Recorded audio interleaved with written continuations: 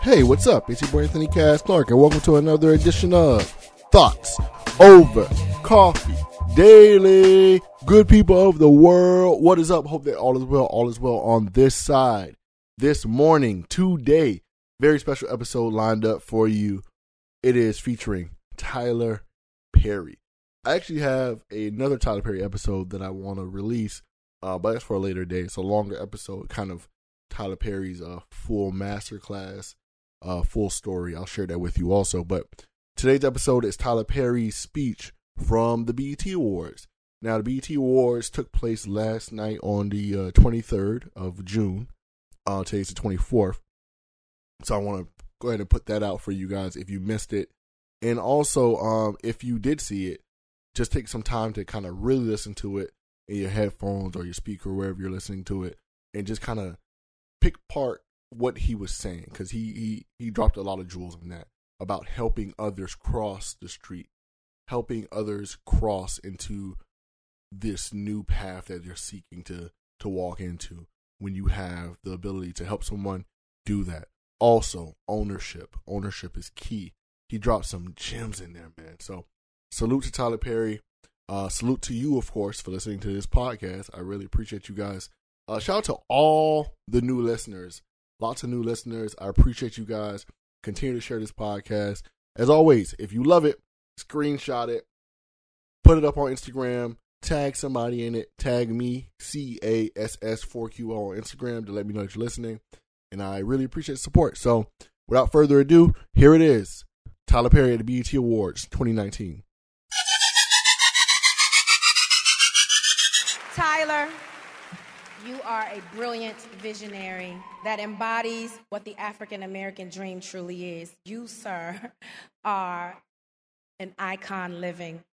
I am deeply, deeply honored to present the 2019 BET Ultimate Icon Award to my dear, dear friend, Mr. Tyler Perry.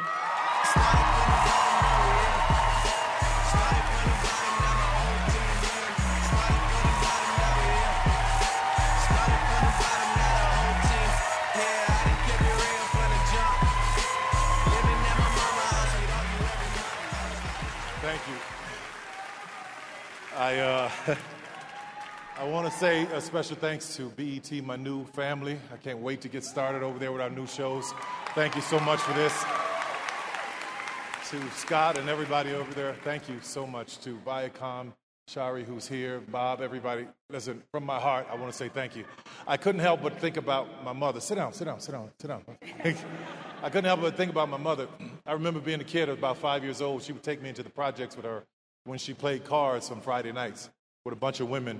Now, these women didn't have more than a 12th grade education, but they were smart black women. They were powerful black women. They had great stories to tell.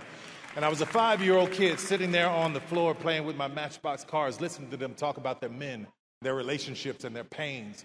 And when one of them would get really sad, another woman would come in and make a joke, and they'd all start laughing. I didn't know I was in a master class for my life. I would get home, and my father would be beating my mother and doing all kinds of things and saying all kinds of stuff to her, and he would leave the room, and I'd walk in, and I'd imitate one of those women, and she would start laughing. There was a power in that I didn't really get until I got older. I remember being about 11, 12 years old on my way to my new school, and I got to this intersection. I had to walk past pimps, prostitutes, walk through a graveyard, get to this intersection, 6-lane intersection, and there was a man standing there saying, "Will someone help me cross? Will someone help me cross?" And there were all of these people that kept passing by him. I said, "I'll help you cross."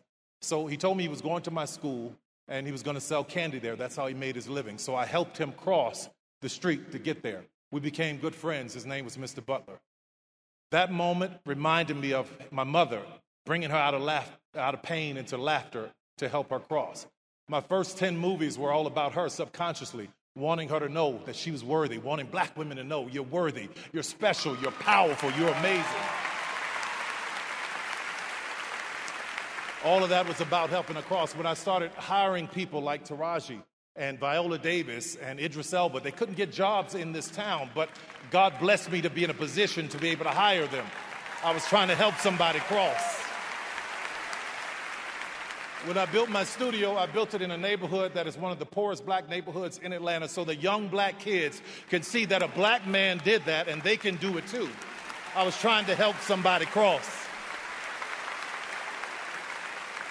The studio was once a Confederate Army base, and I want you to hear this, which meant that there was Confederate soldiers on that base plotting and planning on how to keep 3.9 million Negroes enslaved. Now that land is owned by one Negro.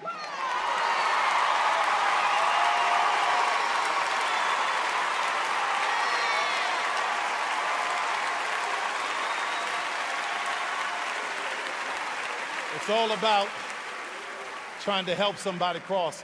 While everybody was fighting for a seat at the table, talking about Oscar so white, I said, y'all go ahead and do that. But while you fighting for a seat at the table, I'll be down in Atlanta building my own. Because what I know for sure is that if I could just build this table, God would prepare it for me in the presence of my enemies.